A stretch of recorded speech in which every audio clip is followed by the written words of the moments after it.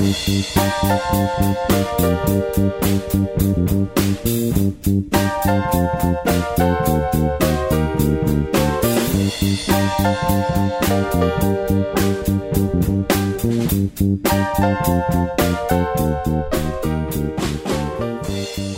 and welcome back to another episode of the Into the Night Minute. Each week, Movies by Minutes hosts examine the 1985 John Landis directed comedy Into the Night. 1 minute of screen time per episode. Today's episode hosted by myself, Rudy Thornburg, and Christopher Frayne. Hey, Chris, what's up? I'm trying to think of a 1985 song lyric, and I can't The do it. heat is on. Nice. Yeah. That was like a pop, a song on the charts at that time that my father really enjoyed. Yeah. I mean, that is, the Eagles were dad rock. Dad rock. Yeah. And then you've got the mid-'80s. My dad was, he did not like Glenn Frey or the Eagles or anything like that, but he would definitely have been on the, Patti LaBelle and who were the Pointer Sisters. So Pointer Sisters, New Shoes, Well, I can't, we're going to have to pay for royalties if I hum the whole thing.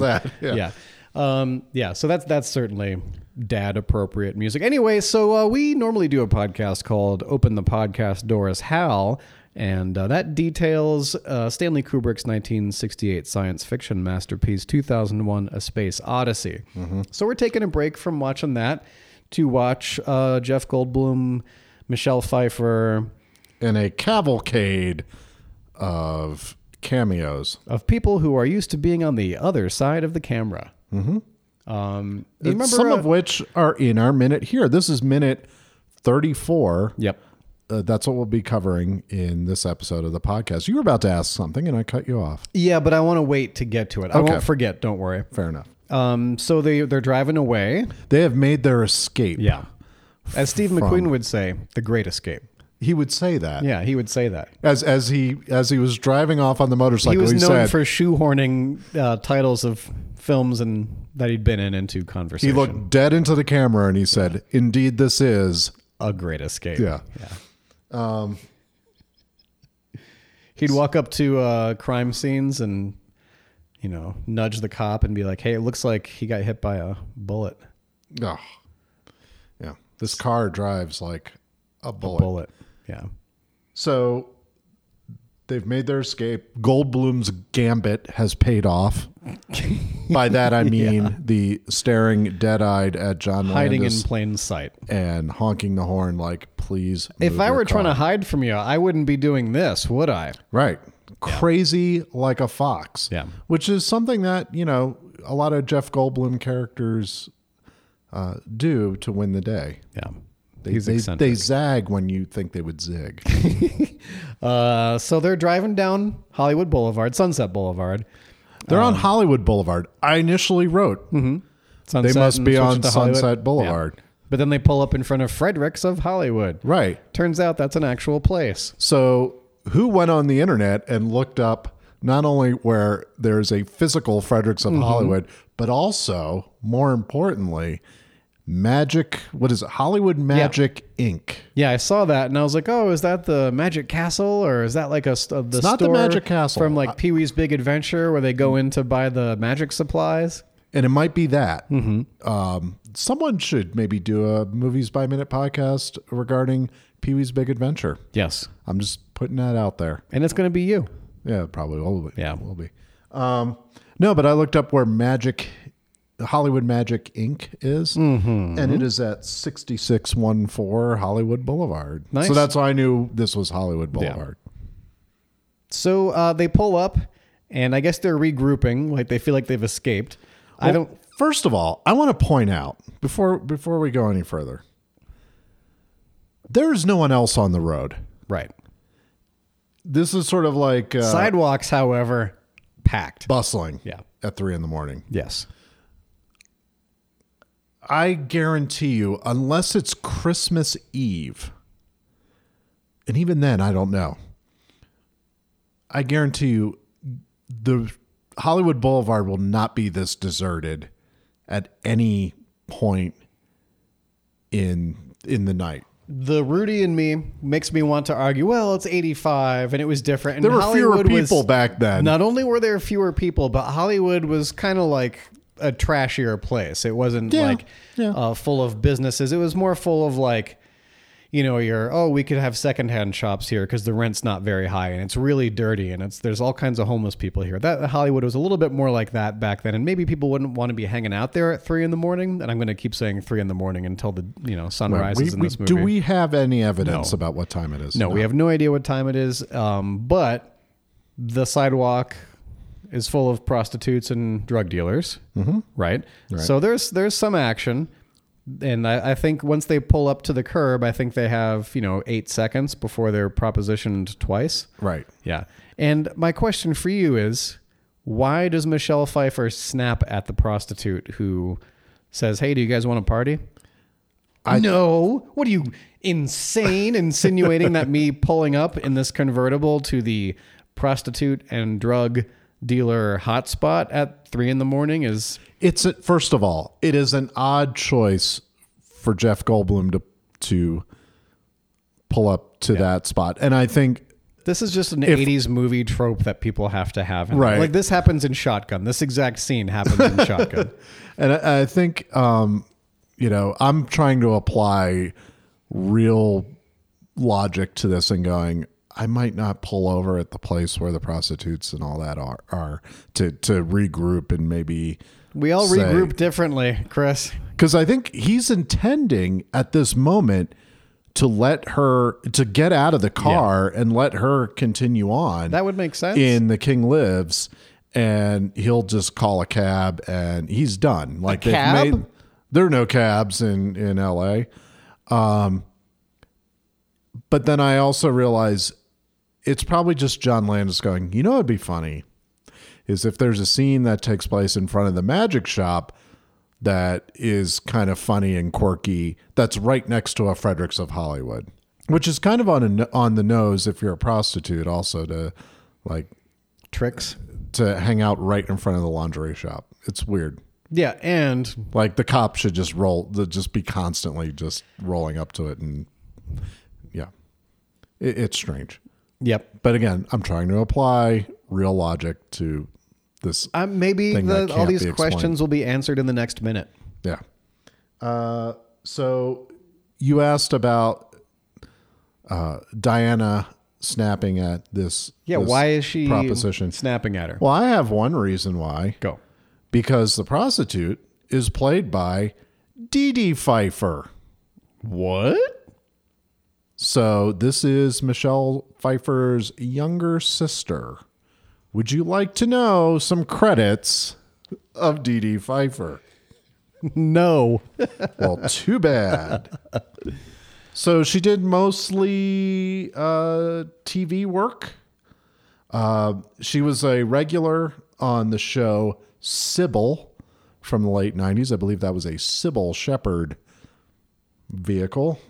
I'll take your word for it. And then was as far as movies, she was in Falling Down, Moving Violations. Do you remember that? I saw that movie. And then this is going to blow your mind. She was in the movie Drive from 1991. So not the current. What's that? I don't know. Drive, but not the one with the guy with the Cobra jacket, whatever. Earlier version. The Goose. Yeah. What's his name? Ryan Gosling. Ryan Gosling. Yeah, it's a great movie. Bruce Dern. Speaking of the 80s. Ryan O'Neal. The Driver. 1974. Yeah. Also a very good movie. Mm-hmm. My sense is that Drive is an updated, higher quality remake of Ryan O'Neal in The Driver. 1991 or 2014? 2014. Or whatever it was. Yeah, whatever it was. Yeah. I think that was a remake of the Bruce Dern movie. Okay. Which, again, I will highly recommend. It suffers from many of the flaws of my favorite 70s films. That's like peak Ryan O'Neal and peak Bruce Dern territory. I'm telling you. I really, really like that movie. And it is very much, never mind, if you like Drive with Ryan Gosling. Yeah. Is that really his name? Yeah. Okay. It seems weird to say it. Yeah. Because I got everything. Yeah. It doesn't matter. But yeah, go watch The Driver with Ryan O'Neal. And Steve Duckling. Right. The goose. Yeah. That thing in there. That's not the goose. And she was also on an episode of Seinfeld, apparently. All right. So what were we asking? Why is she so upset? Why is she snapping at the prostitute? Just so we notice her.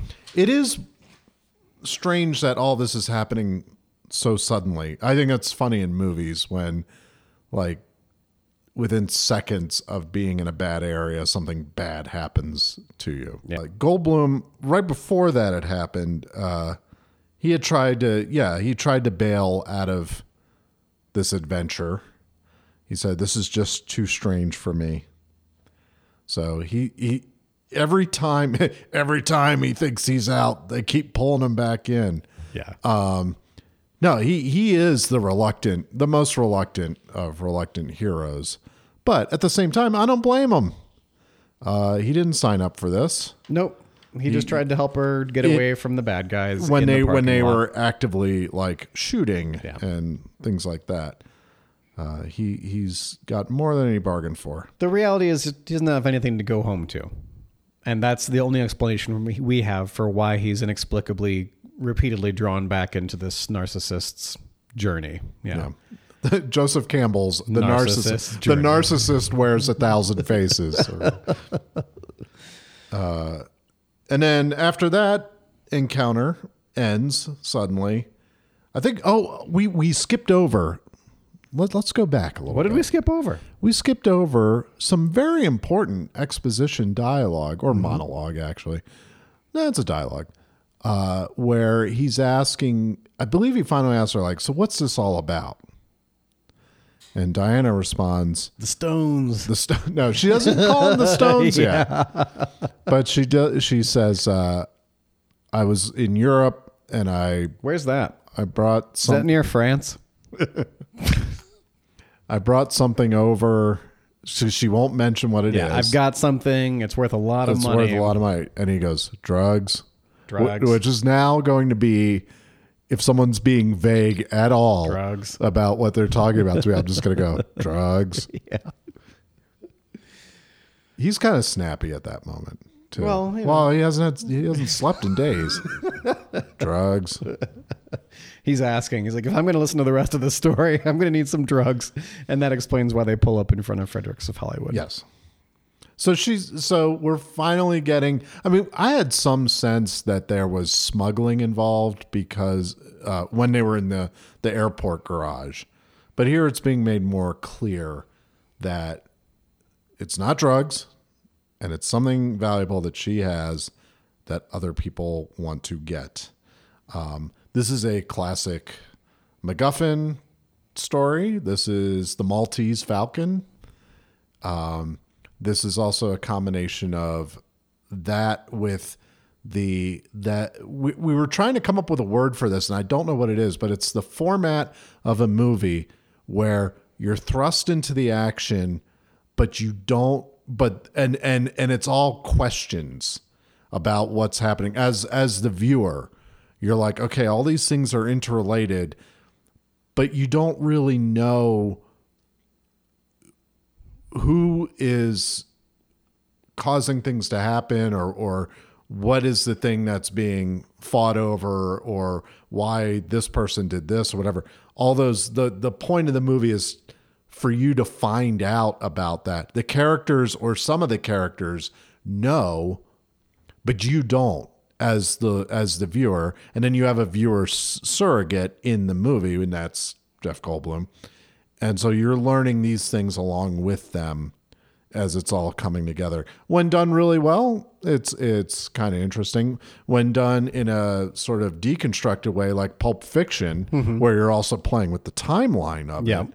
It can be really confusing and really fun too. This is like the noir take on a manic pixie girl, where you're along for the ride, but instead of her being charismatic and crazy and enlivening you, which I think they try to do a little bit of in this film, but they don't really achieve it because we're meant to we're meant to like pick up on the tragic nature of this character, about how she's kind of flashy and pretty, but she has no life of her own. She's completely dependent. She's dependent. Yeah, exactly. And that's why she can't stand to be alone. Yeah. Because she knows she cannot take care of herself, or she has never learned to be able to take care of things on her own. It's always, somebody's got to help me with this. Somebody's got to do this. I know this guy who can do this. Yeah. It makes it hard to root for her in a weird way. Yeah. In a normal way. And it's sort of manic pixie femme fatale. Yeah. Yeah. Morose. So this movie's definitely borrowing from other films in terms of structure and plot device and things like that. And then they are immediately approached by a drug dealer that I wrote looks exactly like Bruce Foxton, the bass player from the post-punk band The Jam. Yeah. So should we call him power pop? What, or pub rock? Were they pub rock? No. I think they're post-pop, but they've got that Northern Soul revival thing in their music too. If you don't know who I'm talking about, go on YouTube and look up the video for the song A Town Called Malice by The Jam, and you will see exactly who I'm talking about. Look, and he's even wearing the same outfit as the drug dealer and the bass player, which sometimes are the same people. Yeah. Mod revival punk rock band. Mod revival. Yeah. All right. 70s and early 80s. Yeah, I don't know. They're kind of, pop punk, new wave. I don't know. I don't think they're new wave. There were never any synth. You're right, but they've got skinny ties. Come on. But skinny ties equals new wave. Or power pop. Anyways. I'm just saying they don't sound like Wire. They don't sound like They don't sound like Gang of Four. No. They don't sound like Public Image Limited. No. They're more high energy and upbeat. They're playful. Yes. Whereas when I think post-punk, I think really loud. One of England's loudest bands. Don't look for it. It's not there anymore. So did you know who this was when you watched it? I didn't. He clearly works at a hotel or a restaurant. Yeah, that's what I thought. Yeah, the busboy who's also the drug dealer. Yeah. No, this is Rick Baker. This is a cameo by Rick Baker. Now was he from Doctor Who or the Young Ones? No, geez. Yeah. So 75% of the audience of this podcast just went, oh, yeah, Rick Baker.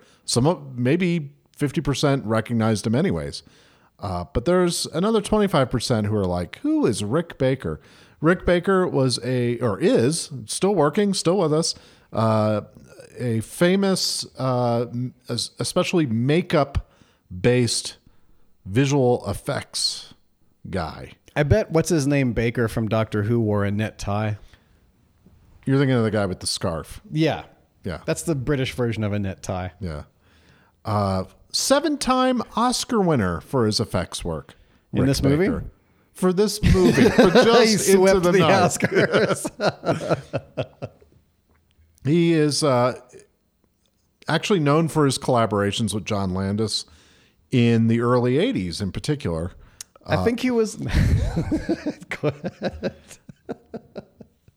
Most notably for American Werewolf in London, which at the time I remember hearing about. I mean, I wasn't allowed to watch it, but when I did watch it, I remember hearing how whoa, the wolf, transformation the wolf scene. Transformations are really next level. Yeah. I mean, it really reminded me of what it really looks like when a man transforms into a wolf. He also did the makeup effects on Thriller. The Thriller video, which was directed by John Landis, and Coming to America. Not that there were any wolf transformations in that movie. That was Vampire in Brooklyn. Eddie Murphy? Yeah. Yeah, that guy. Yeah, they were there, and he was, Eddie, we got to do a vampire movie together. He also worked on, and okay, by the way, these notes from Rick Baker's IMDb, these are the ones that struck me as purely personally funny, because otherwise we're talking about 250 credits, and I don't want to read them all. That's how much it costs to make a phone call on Total Recall. 250 credits? Yeah. Okay. So here we go. Nutty Professor 2, The Clumps. I just call back to a previous episode. Wolf with Michelle Pfeiffer. Wolf, American Wear in London. Captain EO featuring Doug Benson. And then a trio of films that were featured on Mystery Science Theater 3000. Really? Yes. Incredible Melting Man, Squirm. Squirm's a good movie. Now You the Worm Face. And Track of the Moon Beast. Wow. Set that here is amazing. in beautiful, snowy Albuquerque, New Mexico. That's awesome. So that's the Rick Baker story. Look, new wave power pop. That's what it says right there on the Jams Wikipedia. I believe you. They're wrong, but I believe you. Do you think they're post-punk? I think they're post-punk. Combined with chronologically, sure, but combined with Northern Soul. Anyways, you're thinking of the Commitments. You're thinking of Rick Baker, the guy from The Who, or Doctor Who. Wow, this podcast has gone completely off the rails. But speaking of rails, there's a drug dealer in this scene, right? And that's where we end. I believe that's where we that is the end of the minute. Yeah, he offers him a variety of drugs. He's in the middle of going through his menu. Yes, and Jeff Goldblum is like, no, and then he's kind of like putting. He puts his head down. hand up and head down. Yeah. I believe he offers him grass, Quaaludes, hash, coke, and yeah. Does he start with Quaaludes? Quaaludes is in there pretty quickly. Yeah. Yeah. I didn't. I wouldn't start with Quaaludes. I also have no idea what I'm talking about, by the way. Officially, I can neither confirm nor deny. So I think that about wraps it up for minute 34 and what happens here. So a pause where Goldblum's character yet again unsuccessfully gets out of the adventure that's calling to him. Any final thoughts on the minute? Do I have any final thoughts? I think I would have liked the movie more had they bought the drugs. All right. It would have turned into like Fear and Loathing. I mean, they have the convertible. Why not? Yeah. Once you get locked into a serious drug collection, personally, I kind of feel like that would have added some, I don't know, excitement into the film. Yeah. He's not accepting the call to adventure or to drugs. Yeah, that's a very good way of putting it. Yep. No, that's my final thought, really. Okay. So you can find the Into the Night podcast on iTunes and or Google Play, or at the main site for the podcast, nightminute.com. If you'd like to join the listeners group on Facebook for Into the Night Minute, you can go to The King Lives Listeners Limo, and that's on Facebook. And if you want to follow this podcast on Twitter, it is at Night Minute. If you want to follow the podcast Rudy and I do, that's at 2001 Podcast on Twitter. We also have an Instagram page for our podcast, which is Open the Podcast Doors How. And there's a Facebook group for it called Space Station 5. And that's on Facebook. I think that's about it for the plugs. And I think that's about it for episode 34. Yeah. So on behalf of Rudy, I say, yeah, you can join me too. See you next Wednesday.